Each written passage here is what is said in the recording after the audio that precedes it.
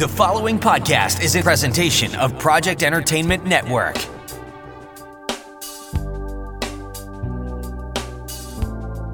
Welcome to the Sample Chapter Podcast, the show where authors read a sample chapter from one of their books.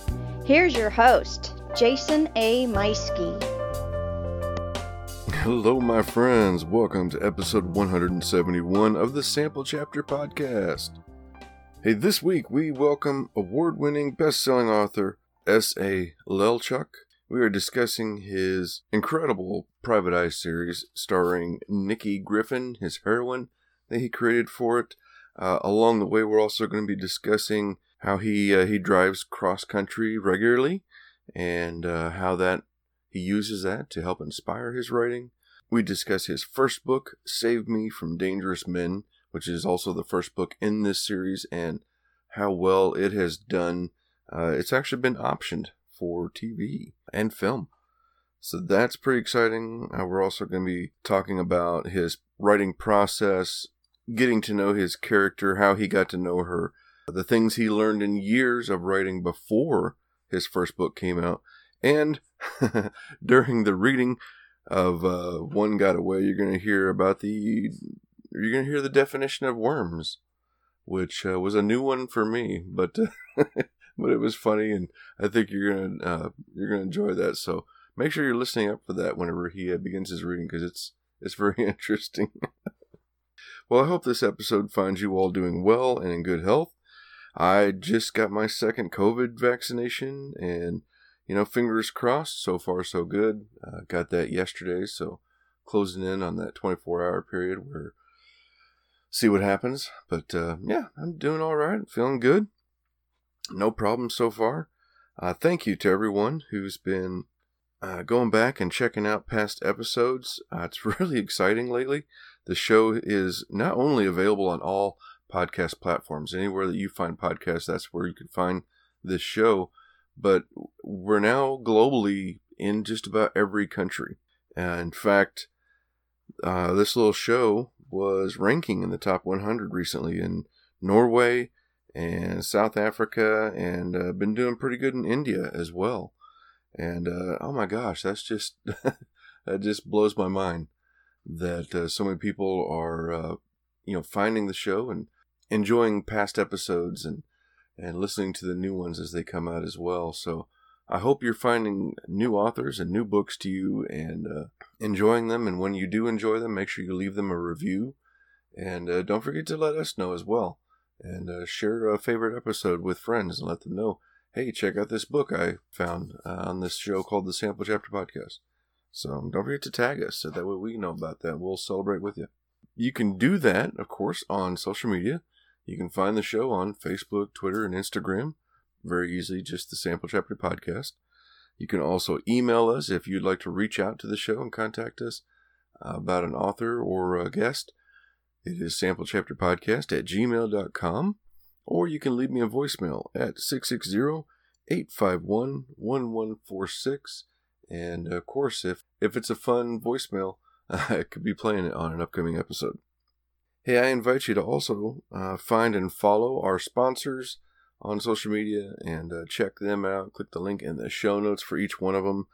Scrivener, of course, my longtime favorite writing software. They're incredible, and I know they've been actually on social media quite a bit recently with the release of Scrivener 3. So, hey, check out this advertisement and learn how you can save 20%.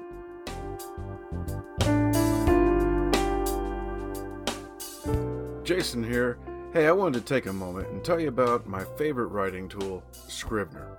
Now, I know you've heard about Scrivener because their writing software has been embraced by hundreds of thousands of other writers like you and I, from the novice to best-selling novelists. The reason we all use it is because of Scrivener's core concept to bring all the writing tools you use together in a single application. And with tools like automatic backup, character maps, project goals, and let's not forget that amazing corkboard, you can see why I use Scrivener every day. As a bonus for Sample Chapter Podcast listeners, use code CHAPTER for 20% off your desktop version. Scrivener writing software, built by writers for writers. Next up, I'd like to thank Audible for becoming a partner with the show, offering listeners a free audiobook and a 30-day trial. So, without further ado, check out this advertisement from Audible. Hello friends, Jason here, and I wanted to take a moment to tell you about a great offer from Audible. Like you, I'm very busy. I have a full-time job, a family, I'm a thriller author, and I do this weekly podcast. But I also love to read. That's where Audible is a lifesaver for me. Whether I'm mowing the yard, working out, driving back and forth to work, or doing some other menial task, I can still listen to an incredible book through Audible. And now you can get a free 30-day trial by going to audibletrial.com/samplechapter. By doing that, you'll not only have that 30-day trial, you'll also gain access to guided wellness programs, theatrical performances, A-list comedy, exclusive Audible originals, and even podcasts like the Sample Chapter Podcast. Last year is the first time I ever achieved my own personal reading goals, and it was because of some wonderful titles I listened to on Audible. Some of those titles were Ready Player 2 by Ernest Cline, narrated by Will Wheaton, the Awaken Online series from Travis Bagwell, narrated by David Stiefel, Patient Zero by Jonathan Mayberry, narrated by the incredible Ray Porter. And I'd be remiss if I didn't mention previous guest Scott Meyer with his Magic 2.0 series, narrated by Luke Daniels. It's a lot of fun and definitely worth your time. Hey, full disclosure, by signing up at audibletrial.com/samplechapter, the show does get a little monetization, which goes directly towards any production needs with the show. So you're also helping us out here by signing up. So what are you waiting for? Head on over now to audibletrial.com/samplechapter and start your free 30-day trial today. And finally, I want to thank our podcast network that we're a part of, Pop Goes the Culture, home to about a dozen other all pop culture related shows. Lots of fun things going on over there. So click the link in the show notes for them. Also want to thank Project Entertainment Network, our second network that we are a part of, home to about 35 other shows of a very wide variety for you to choose from. So once again, click the link in the show notes and check out a show like this one. What evil lurks in the heart of Don Mondo? Only Chucky the Buddha, the enforcer of the Mondo Mafia, knows. Join them each week on the Mondo Method podcast as Chuck tries to get Don Mondo to reveal what is best in life and where he hid the bodies. Oh, they also talk about writing and being professional authors. The Mondo Method podcast with Armand Rosamilia and Chuck Buddha, weekly wherever you find your podcasts. All right, everyone. Well, without further ado, let's go ahead and get on over to that interview with our guest this week, S.A. Lelchuk.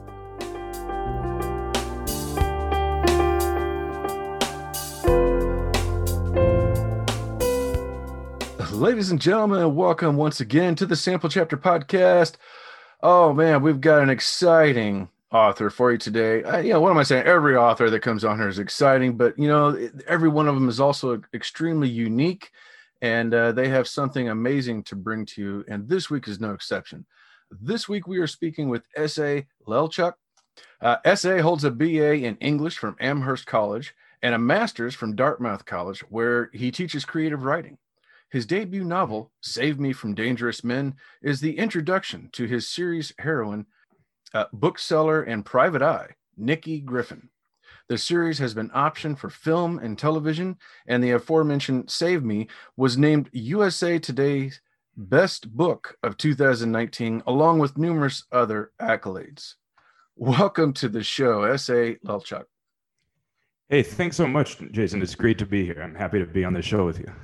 I'm thrilled to have you here. I mean, man, a master's in writing, I almost feel like I should be asking you questions or learning from you than going through here. We'll put on a lesson or something.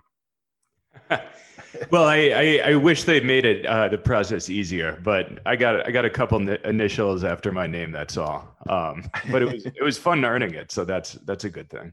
That is a good thing. My wife just got her master's in speech language pathology a year ago, And she's like, no, they went after her.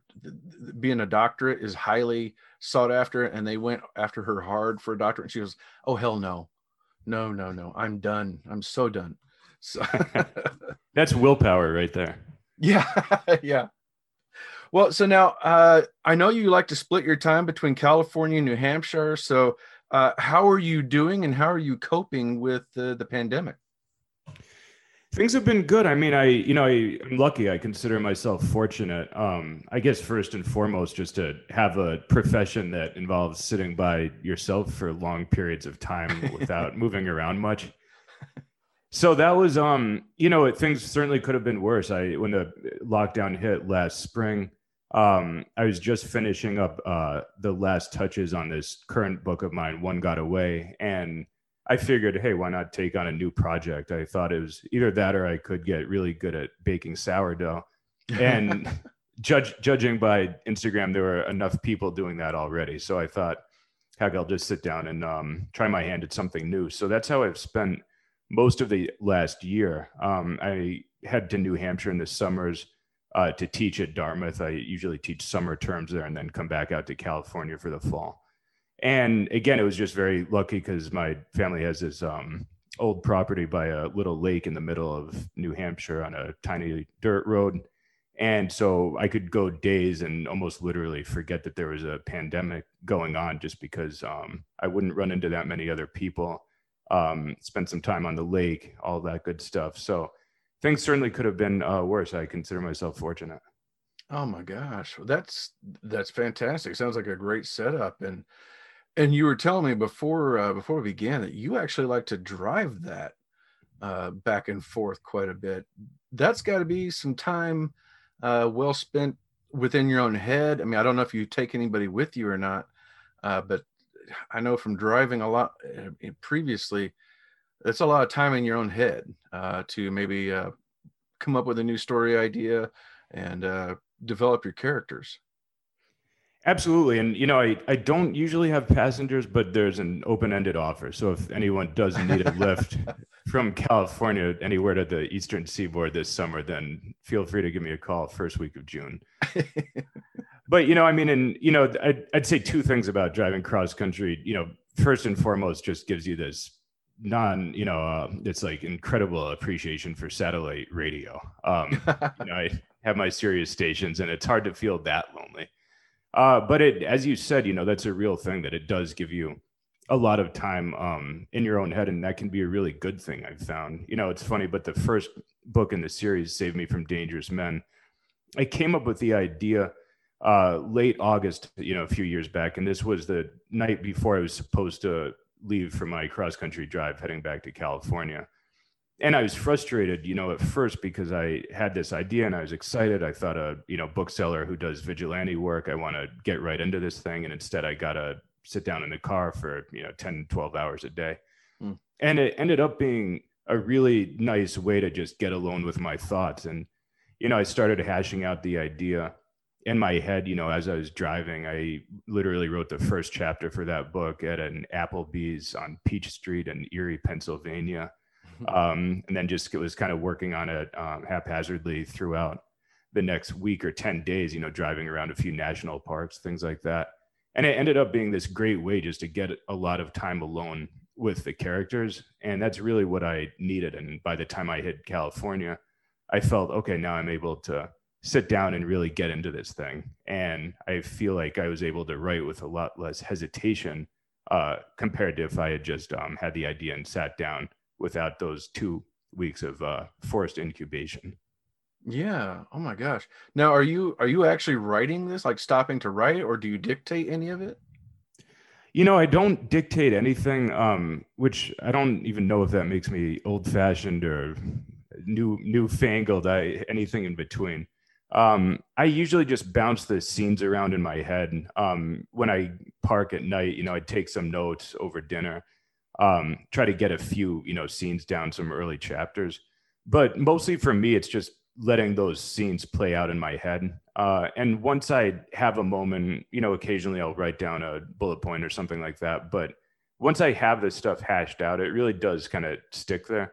And then it's waiting for me when I know that it's time to get to it on the page. You know, I might come up with a scene that I know it's not going to happen till a third of the way through the book. And it's kind of fun. It gives me something to look forward to. I say, okay, when I hit page, 90 or 100, the moment is right and it's rolled around. And now I get to come back to this thing that I came up with a few weeks ago or a couple months ago. Mm-hmm. Yeah, that's fascinating. So you, it sounds like you're not exactly planning it out, but you have certain points of reference that you're going to get to at some point. I've always wished that I could be one of the authors who is able to map out the entire, book before it starts. I really haven't. I've judging from what writers say, I feel like it's probably about 50-50. Some people won't write a page of the first scene until they have the entire thing planned out chapter by chapter. Some don't have a clue. And I feel like if I could do the former, it would be a lot more comforting. I wouldn't be writing, with this constant, slight panic of, hey, what happens if I don't know where to go after I finish this page? So, I think there's a lot of reassurance in knowing and having a map, essentially. But I just can't work like that. To me, I really do feel like I have to be able to just see where the characters are going to go, to see how the story is going to build, to see also what I think about. I feel like when I start a book, I just don't know the people I'm writing about well enough to have any confidence to say, this is what's going to happen to you, in 200 pages from now. I really need them to teach me a little bit about their preferences and about, their wanderings and what exactly is going to happen. So I don't outline. I think for a full, 300-page book, I might end up with like a 1 to 2 page outline that I jot down as I write. And for me, I guess that's just how it's always going to be, for better or worse.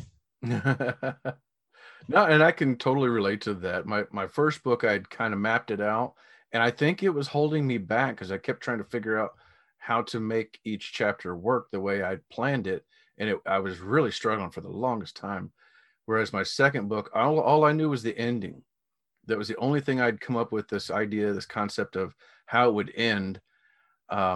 Although I hadn't decided whether or not my protagonist was going to be one way or the other. We'll put it that way. The mystery there. Yeah. And so I just kind of sat down and thought, okay, well, how would somebody get in this situation in the first place? And then I just went from there. And it was a lot of fun discovering this character and the others around him and finding out how he would get in this situation in the first place. And then, what kind of a person are they? Do they deserve to be in this position, or was it completely accidental? And it was a lot of fun discovering that as I wrote it, as opposed to figuring out ahead of time. And I don't know, I think I've found very much the same way. I enjoy the surprise. And I hear a lot of times that the pros say, if the writer is surprised as you're writing, then the reader will be. Right, for sure. And that's so interesting that you've tried it both ways. I think you're one of the few people I've talked to who's actually taken on, first one and then the other.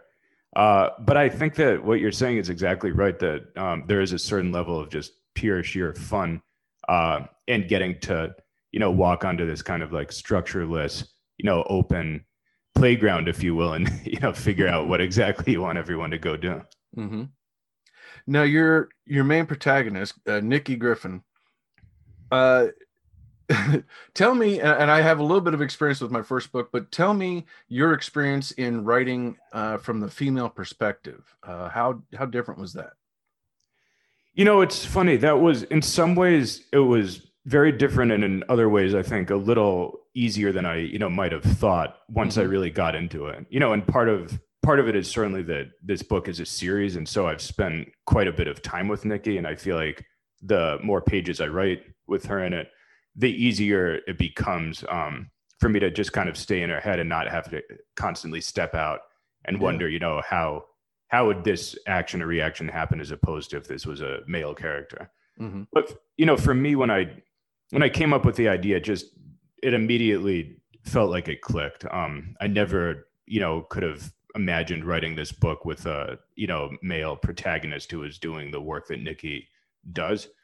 And so, right away, I read a lot and, had it in my mind of, different different authors who have tried this with their characters. And I think that, there's a couple levels of challenges, I'd say one is the superficial, in other words, like what clothes does a man put on versus, a woman versus anyone else in the morning. And that kind of thing, I think, is handled pretty easily with, you just need a couple of details, kind of sprinkled judiciously through the book. It's not like every page you need to be going into 3 paragraphs about what kind of shoes someone's wearing. I'm reliving so many things from my first book with what you're saying. Yeah. I'm sorry to be imposing flashbacks on you, especially before cocktail hour. It's afternoon, so it's okay. So. Oh, there we go. Yeah. We're afternoon here in Missouri, so it's good now. All right. You got a couple hours on me. Yeah. So that was, that's one level, just that kind of superficial angle. Then the next level, and I think this is where it becomes harder, but also more interesting, is figuring out how might someone react if they're a different gender from you in a different situation, and also how might people react to them. And, that becomes kind of this, fun and interesting challenge. Like, for example, in the first book, it opens with Nikki going into this kind of tough, seedy, Oakland bar with the intention, she has a target in mind, and she wants to she wants to entice this man into hitting on her. So, and then she obviously has other plans for the evening. So for me, part of it is thinking, when, like, example, when I walk into a bar, no one's ever looked twice. I promise you. No. The bartender looks at me when I take out my wallet, if I'm lucky. But then, for Nikki, obviously, she can make an entrance, and she's this striking figure, tall, and she's wearing, a leather jacket and motorcycle boots. And, she puts on lipstick, which she wouldn't normally do because she's presenting herself as, a certain type of figure so that this person will then notice her. She wants to be noticed within this bar. So, playing with that idea of, like, the male gaze, and, thinking about if you're a woman walking into a bar, full of, guys who are half in the bag and, kind of staring openly and things like that. Sure. How can you, like, play into that? And at the same time, how can you use that? And in this particular scene, how can Nikki kind of flip that around and use it for her own advantages? So, for me, when you're writing a female character, those are the kind of deeper considerations to be thinking about. And it gets interesting, and it's, a lot of fun to do, I think, and hope that you can pull it off in the right way. I also found that, Nikki is a protagonist who's about my age. I was writing from my mid-30s about someone in their mid-30s, and she lives in the Bay Area. And so there are, some similarities. And when people ask me, how do you possibly write, from another gender, I said, well, maybe it's in some ways less challenging than if I was trying to write a story about, a 6-year-old boy living in 17th century Russia. I know much less about that. I've not experienced that. And so, yes, that, I might share gender in common with that kid, but not much else. And looking at a pretty different world than me.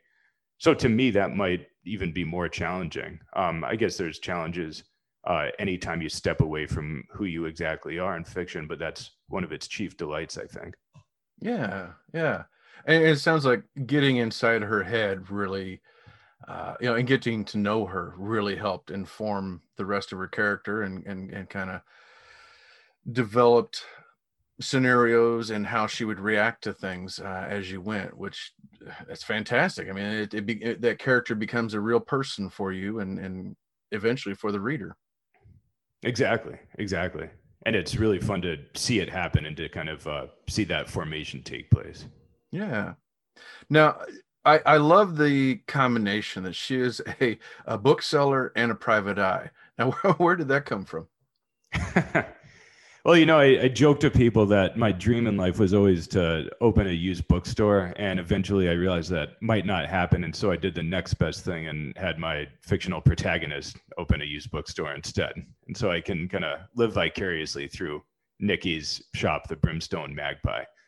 But, when I thought of the character, I thought of both those halves together. And they just seem to fit really, really well in this fun way that she has this bookstore, and it's right on Telegraph Avenue in Berkeley, which is obviously a city full of, amazing bookshops, and I frequent them constantly. But then I had this idea that she has this little office, in an unmarked staircase right above her bookstore. And sometimes a customer will come in, or a person will come in who has a problem that, a book can't necessarily solve. And that's when Nikki will invite this person upstairs to her other office and talk about ways that she can fix whatever their problem is, even if that means stepping away from her role as bookseller. And so to me, that duality, that kind of like literal duality of the two floors of this, building, books underneath and the PI and the vigilante work up above, really just seems to feed into like who Nikki is, that she loves books, and, in her mind, books saved her. Her family had this terrible tragedy happen to her, when she was very young. And it traumatized her in, these permanent and profound ways. And a lot of her childhood and adolescence were spent trying to get past that trauma and find out who am I in the world and what should I be doing here? Probably pretty universal questions we go through in our 20s. But for Nikki, she was in her mind kind of saved by books, that they became this anchor when she didn't have her family and she didn't have, a lot of security and she didn't have stability, but she could go to a library and she could take out a book and she could read it and, be transported. Books are transportive. So to me, I knew that had to be part of her, that love of books, but at the same time, she's a character who, has a lot of, proclivities that lend themselves to PI work. She's somewhat solitary. She's very patient. She's very observant. She's certainly willing to use violence when need be, proportionately to what's happening and what's being done. And so these qualities, add up to someone who realizes at some point in her early life that she's pretty good at doing investigative work and functioning as a PI and as a protector of people, especially defenseless people and of women. And so for me, it was really exciting to just play with this kind of duality of these two different sides of Nikki. She does love the books, but at the same time, she's always going to have that deep, fierce desire to protect. And that's always going to be an equal part of her. And I think in some ways, the character is constantly trying to, tamp one down and present herself as a very average citizen, but she knows very well that that's only part of who she really is. Oh, wow. Well, she sounds incredible. I mean, and the book's got a ton of accolades, not only from USA Today, but I mean, Kirkus and Barry Award coming up, Hudson Booksellers. I mean, good grief. And then, of course, you've got the options that have been sold already for film and television, which, I mean, that's like every author's dream, really, to get that. And the idea, at least, I know how that doesn't always work out that way, but the idea that, rights have been sold, so we'll see what happens. That's got to be a lot of fun. Absolutely. And yeah, like you said, with the option, everyone seems to agree, hold your breath, say a few prayers and see what happens. But yeah, regardless, it was really fun, especially since it was a debut book that started this series. And it was fun to see that there were a lot of people out there who seemed to enjoy the story and enjoy Nikki. I wanted her to be a kind of throwback character in some ways, because as a kid, I grew up reading Chandler and Hammett and, all the great California crime writers.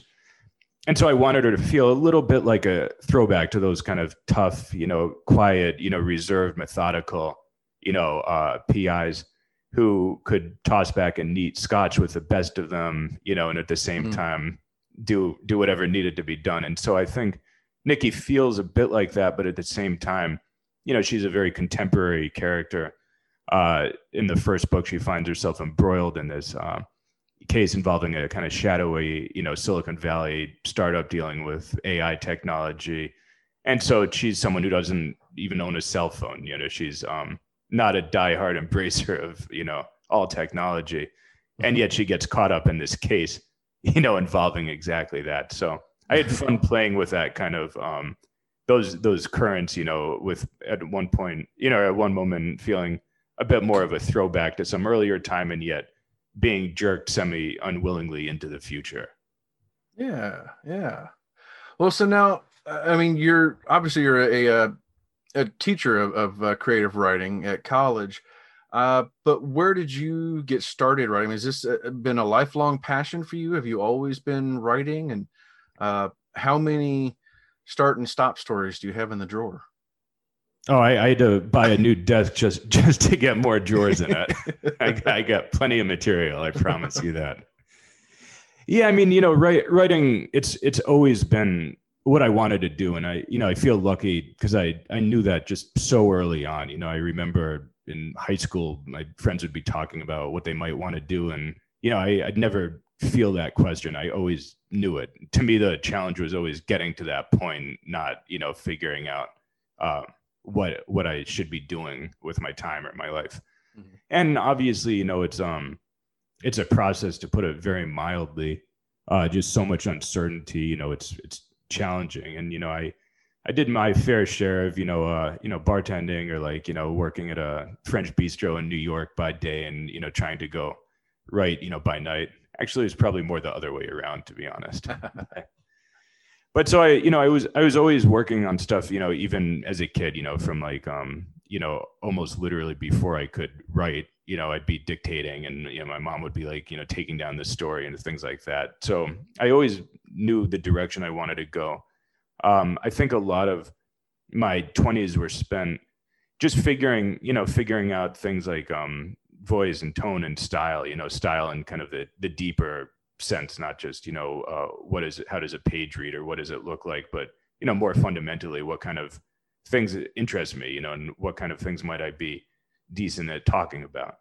And as you said, I mean, I got a drawer that's full of manuscripts and stories and all kinds of things, and looking back on them, I think everything was useful. Everything taught me something. It's like an apprenticeship, where you're going to go work for the village blacksmith and you're going to get, 10 cents a week. But after 5-10 years, you're going to be really good at making a horseshoe or whatever else someone needs. So exactly. So to me, yeah, that's really, what it was that, whether, I don't know whether you believe in the 10,000 hour rule or, anything like that. It really is just, putting in the time just constantly. And, writing, it can be frustrating because you're oftentimes not getting paid to be doing it, and there's no guarantee that at the end of the process you're gonna get a contract or get a representation or anything like that. Mm-hmm. And so a lot of it is, I think, just kind of putting your head down and trudging onwards and having some kind of self-belief that what you're working on is worth it, is worth your time, let alone anyone else's time who might happen to read it. So yeah, I learned a lot, through failures, through things that didn't work. I look back on my work and I think some of this stuff I could probably blow the dust off and get it out there, and it might be fun to do. Others, I think, will probably stay in the drawer for the foreseeable future. But it's you're always learning, always progressing. I think it's no coincidence that generally when you pick up a book, it hasn't been written by someone who's much under the age of 30. I think that, there is a certain truth that you just have to go through life and find yourself a little bit before you reach a stage where other people might want to hear your thoughts or read what you're saying. Yeah, that's exactly right. I completely agree with you, because I had the opportunity where, after I'd gotten out of the military, within a few years, my wife joined, and I became the stay-at-home father to our 3 kids, raising them at home. And this is like early days of the internet. So we're somewhere else now in the United States. We were in North Dakota at that time. And fortunately, there was internet there. and I was taking correspondence courses on writing and learning it and taking care of the kids. And although I learned a lot, and I have I have a lot of stories I can build on maybe later. I just kept running into dead ends. And for a long time, I kind of dealt with like after those 6 years were up and I needed to go back to work. I felt really down on myself for a while for like feeling like I wasted so much time and oh, this is, maybe just wasn't meant to be. But I look back on it now as I learned a lot and I use a lot of what I learned at that time to inform my writing today. And not just that, but the jobs I've had since then and the life I've lived since then. Cause that's been 20 years ago now, since those days. And that's a lot of living in between there that's informed the way I write today that I couldn't have done then when I was in my early 20s or mid 20s up to 30. And I couldn't have done that. Whereas Right, now, exactly.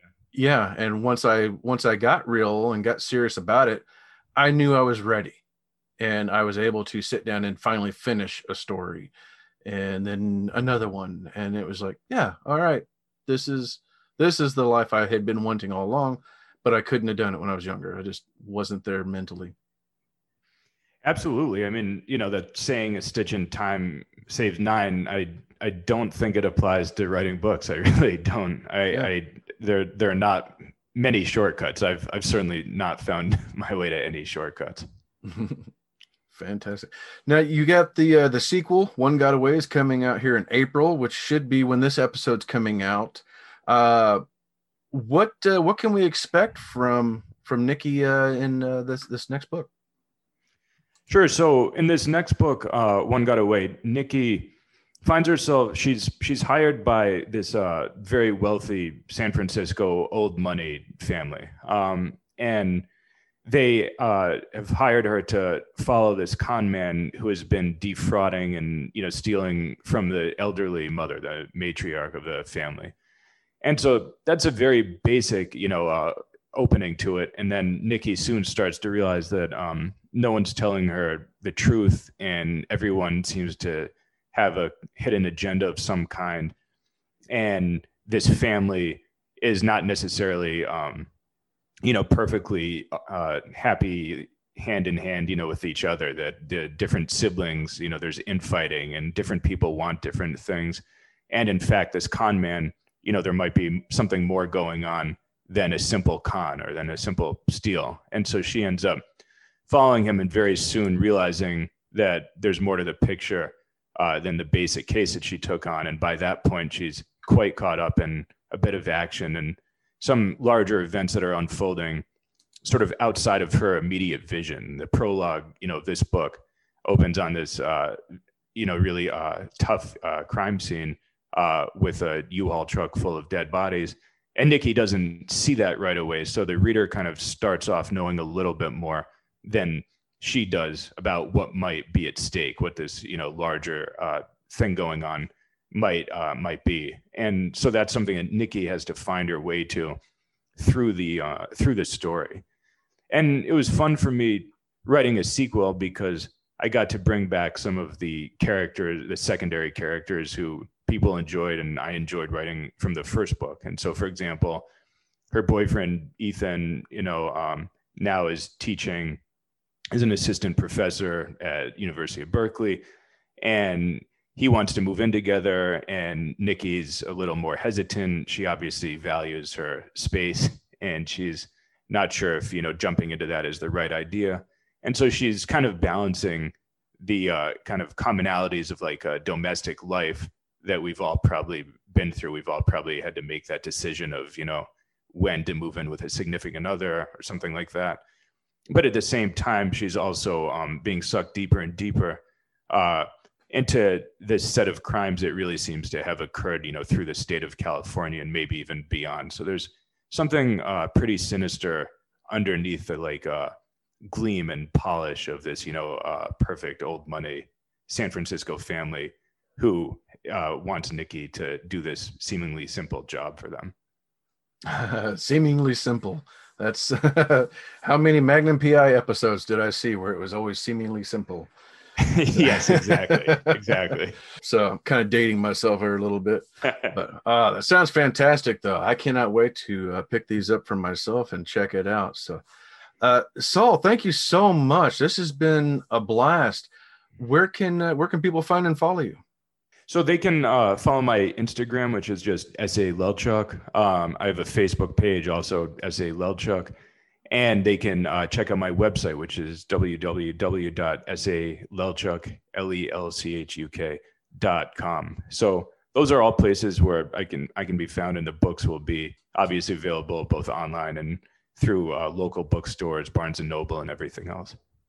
All right, fantastic. And we'll have links for all that in the show notes, everyone. You know that's where they are. So click those links and go follow him on Instagram, Facebook, and of course, get over to his website too so you can check out all of his other books. And I think I saw where there's even a sign up to get notified of upcoming news and releases that you have. Yes, absolutely. I'm actually doing a giveaway too. So anyone who fills out the contact form on my website prior to publication, I'll be giving away a signed copy of One Got Away. Outstanding. I love it. All right. Well, you may see my name in there as well. So, but all right. Well, again, Saul, thank you so much. This has been a blast, and man, I can't wait to hear this. I actually checked out the sample on the website being read by January Lavoie from Save Me. That was fantastic. She's amazing. When January agreed to take on the voice of Nikki, I thought, what a just perfect person for this. She does such a great job, and she's back for the sequel, which is even better. Oh man, yeah, she was captivating. So thank you so much for coming on. And ladies and gentlemen, without further ado, time for me to step aside with my cup of coffee and or maybe another drink, since it is later in the afternoon now. And the floor to my guest, S.A. Lelchuk, with One Got Away. So I'm going to be reading chapter 1. When about to hand over the keys to something important, seeing doubt is never reassuring. I raise my helmet visor. You don't park motorcycles, do you? The young valet eyed my red Aprilia like it might rear back and kick him. I can try, he offered. I have a bicycle, 2 wheels. That's kind of the same. I think I'll pass. There's street parking down the block, he suggested. In answer, I pulled up next to the row of polished brass luggage carts, the motorcycle's big engine echoing under the confines of the covered entrance. I cut the engine, used my boot heel to flip the kickstand down, swung a leg over, and pulled my helmet off. I'm not sure if you're allowed to leave it there, the valet said, watching me with mild interest. I headed for the revolving door. Call me an optimist. It was my first time at the Grand Peninsula in Nob Hill, a storied San Francisco hotel, white stone, colonnaded like a palace, partially rebuilt after catching fire in the 1906 quake. Presidents and movie stars had stayed here, weighty matters discussed by important people in tomb-silent suites. My motorcycle boots clicked through a marble lobby of soft peaches and grays, chandeliers spilling golden light. Whoever handled decorations had a healthy flower budget. Vases of careful arrangement spurted like bright fountains. The clientele seemed to be largely what someone had once described to me as worms, white, old, rich men.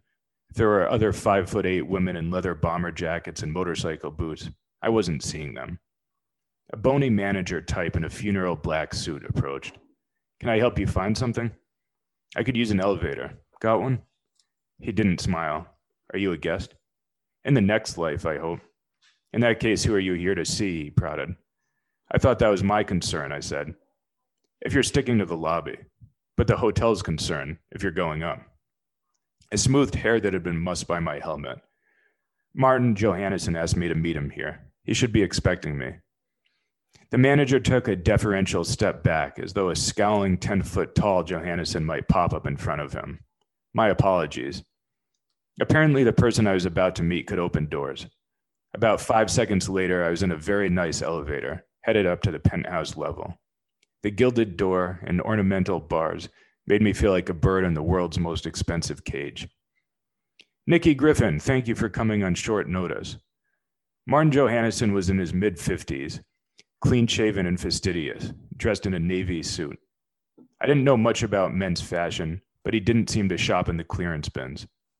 I followed him into a spacious living area scattered with plush couches and polished furniture. Floor-to-ceiling windows showed off the San Francisco Bay. It was a mirror-clear day, and I could see Alcatraz Island and, beyond that, the Golden Gate. "Coffee? Tea?" he offered. "Coffee, please." Martin pressed a button on the wall. "They'll bring some. Come, sit." We sat. I crossed my legs and got comfortable. "What's the problem?" I asked him. He frowned. "How do you know there's a problem? People don't hire me for wedding planning." True enough, I suppose. He seemed to be thinking about where to start. A distracted man who, even in the midst of his distraction, meant to be careful about what any speech might cost him. "There is, as you surmise, a problem," he finally admitted. "Rather a substantial one. It has to do with Mother." He fell silent as a waiter rang and entered, pushing a linen-covered service cart. The waiter poured coffee for us out of a silver urn, then set the urn down and left. Johannesson fiddled with the creamer as he continued.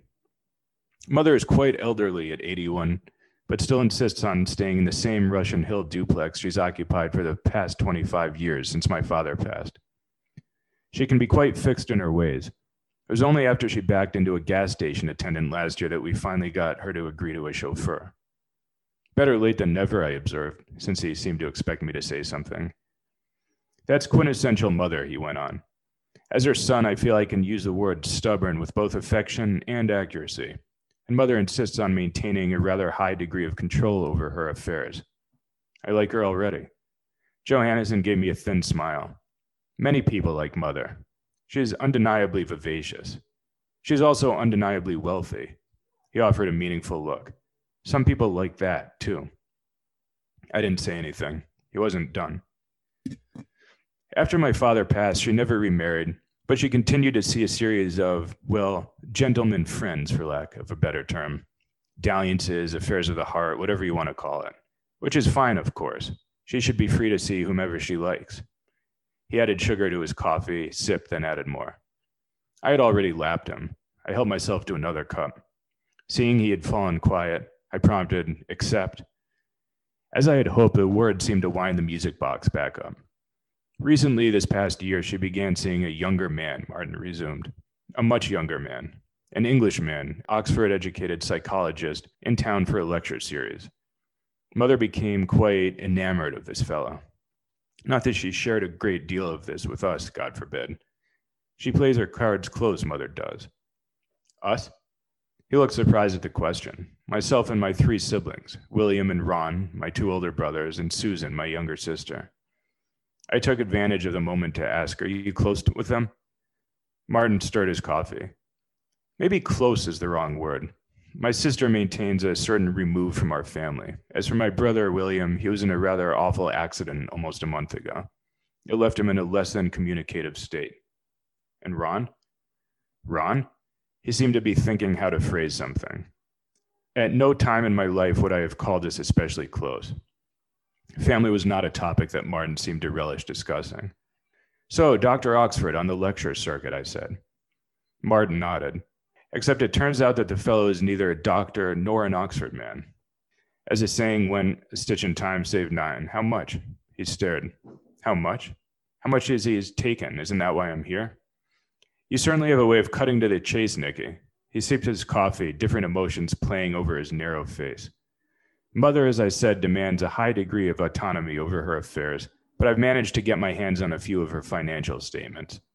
As best we can tell, over the last year, she's transferred at least $1.5 million to Dr. Jeffrey Tyler Coombs. Needless to say, the man does his banking offshore. $1.5 million? No wonder you want to get it back." "Yes, indeed," Martin agreed. "A lot of money, and that's not counting several $100,000 worth of luxury watches, hotel stays, and some extraordinarily sizable department store bills. And a Porsche." I tried to think of something cheerful to say. "Boxster?" "No such luck." 911, his face drooped, fully loaded. I poured myself a 3rd cup of coffee. How bad a dent did that leave? "Well, the money is obviously significant, but truth be told, Mother will be just fine." "To be clear, he's not actually stealing this?" Martin shook his head. "I wish he was, believe me. Things would be a lot less complicated.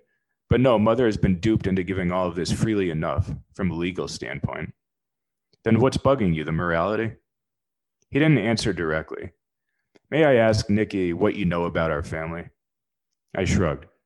Same as most people, probably. You oversee a pharmaceutical fortune over a century old. You give money to every worthy cause between here and Pluto, and you pop up on the Forbes list as fast as they can print them. True enough, he nodded in assent. But there's a reason you don't read much about our family in the papers. Despite our considerable holdings and fairly prominent place in San Francisco society, we have always prized discretion. No messy tabloid fodder, no melodramatic suicides or scandals. There's a well-known saying that all press is good press. Members of our family are taught from a young age to believe the reverse. With the exception of our charitable works and foundation, we try to avoid publicity. There didn't seem to be anything for me to say, so I kept quiet. Johannesson poured more coffee for himself. My mother is elderly. She hasn't been in perfect health. I loathe the idea of her being taken advantage of, conned, to call a spade a spade. Does she feel that way, I wondered? Does anyone who's being conned, he returned. By the time they understand the truth, it's too late. In the meantime, for all I know, maybe it feels like the most exciting thing in the world. As her son, I want to intervene before things reach a point of real harm. The man is a thief and deserves consequences, but I am also motivated by a more practical concern. If word gets out that our family is an easy target, every swindler in the world will show up with a bouquet of roses and sweet words from Mother. Why not go to the police? He's done nothing illegal. Not yet, anyway. So what do you want me to do? There are a few reasons people like to avoid police. My prospective client had named only one of them. As if confirming my thought, Martin steepled his hands and stared at his intertwined fingers. I overheard a conversation between them. Very recently, this was, last week. I have reason to believe that my mother is being blackmailed by this man. What makes you think that? They were talking quite frankly about money, but a much larger amount in the millions. I heard him tell her that she needed to decide soon, something to that effect. Or the genie would be out of the bottle. That was the phrase he used. Do you know what it's about, the blackmail? He shook his head. I have no idea. That's what I need you to learn. Did you try asking your mother? That seems easiest. Martin's face soured. My mother can be quite private. My whole life, she has always made it clear that she will come to us if seeking our advice. I tried to talk to her and got nowhere. What do you want me to do after I find out? If I can find out. Martin had clearly thought about this. Then we offer Coombs a choice. Either lay off and buy a one-way ticket out of town or face immediate arrest. He turned the cup in his hands. Can I count on you, Nikki? Will you help? I can try. I poured myself more coffee. I'd gone through 3 cups already and had every intention of continuing right through to the end of the pot, or the end of the meeting, whichever came first. I drank my coffee black. Cream and sugar were distractions. The Grand Peninsula did a good job with their coffee. Fancy hotels didn't always guarantee good coffee. Kind of like family money didn't always guarantee good sense. You'll be working on an expense account, naturally, added Martin. Spare no cost whatsoever. I nodded, hoping he wouldn't add that I should leave no stone unturned. It was astounding how many new clients felt the need to drop that in. He pulled a wallet-sized photograph from his pocket. Take this, you can keep it. I put my cup down and took the picture, seeing a broad-shouldered, good-looking man in a tailored pearl gray suit, sitting at an outdoor cafe. Gold flashed from a cufflink, and his eyes were piercing blue. I looked closely. There's something about his face, even here through the small photograph, as though his eyes seemed to promise interesting things. Anything else you need? Martin wondered. What are your siblings' addresses? And your mother's? I asked. His face tightened. Why? To go talk to them. I'd been going to add, of course, but decided that wasn't polite. He seemed suspicious. My siblings, sure, I suppose, if you can be discreet, but why is mother necessary? As I told you, she hasn't been in perfect health. She's frail and she's not quite as keen as she once was. Besides which, she values her privacy. I understand, but this whole thing is about her. I have to speak to her. Martin thought this over. He nodded reluctantly. Very well, she's in Scottsdale until next week, I believe. We have property there. When she's back, I'll set up a meeting. He gave me a card with his number and wrote me a check for a retainer. signing his name with a meticulous swirl. I took the check and started toward the door. I'll be in touch soon. Oh, and Nikki? I looked back. Yes? This is very important, this job. I'm counting on you to leave no stone unturned. Right. I left the suite and stepped back into the elevator. As a polished door slid shut, I was thinking again about a cage door closing.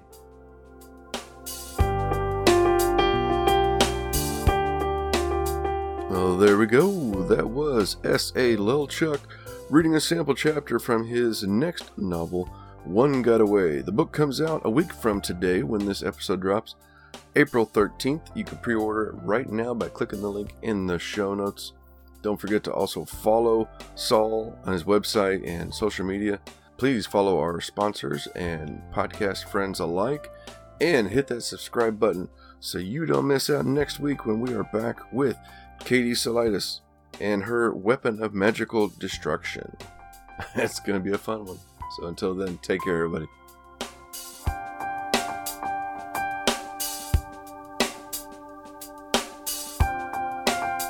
This has been a presentation of the Project Entertainment Network.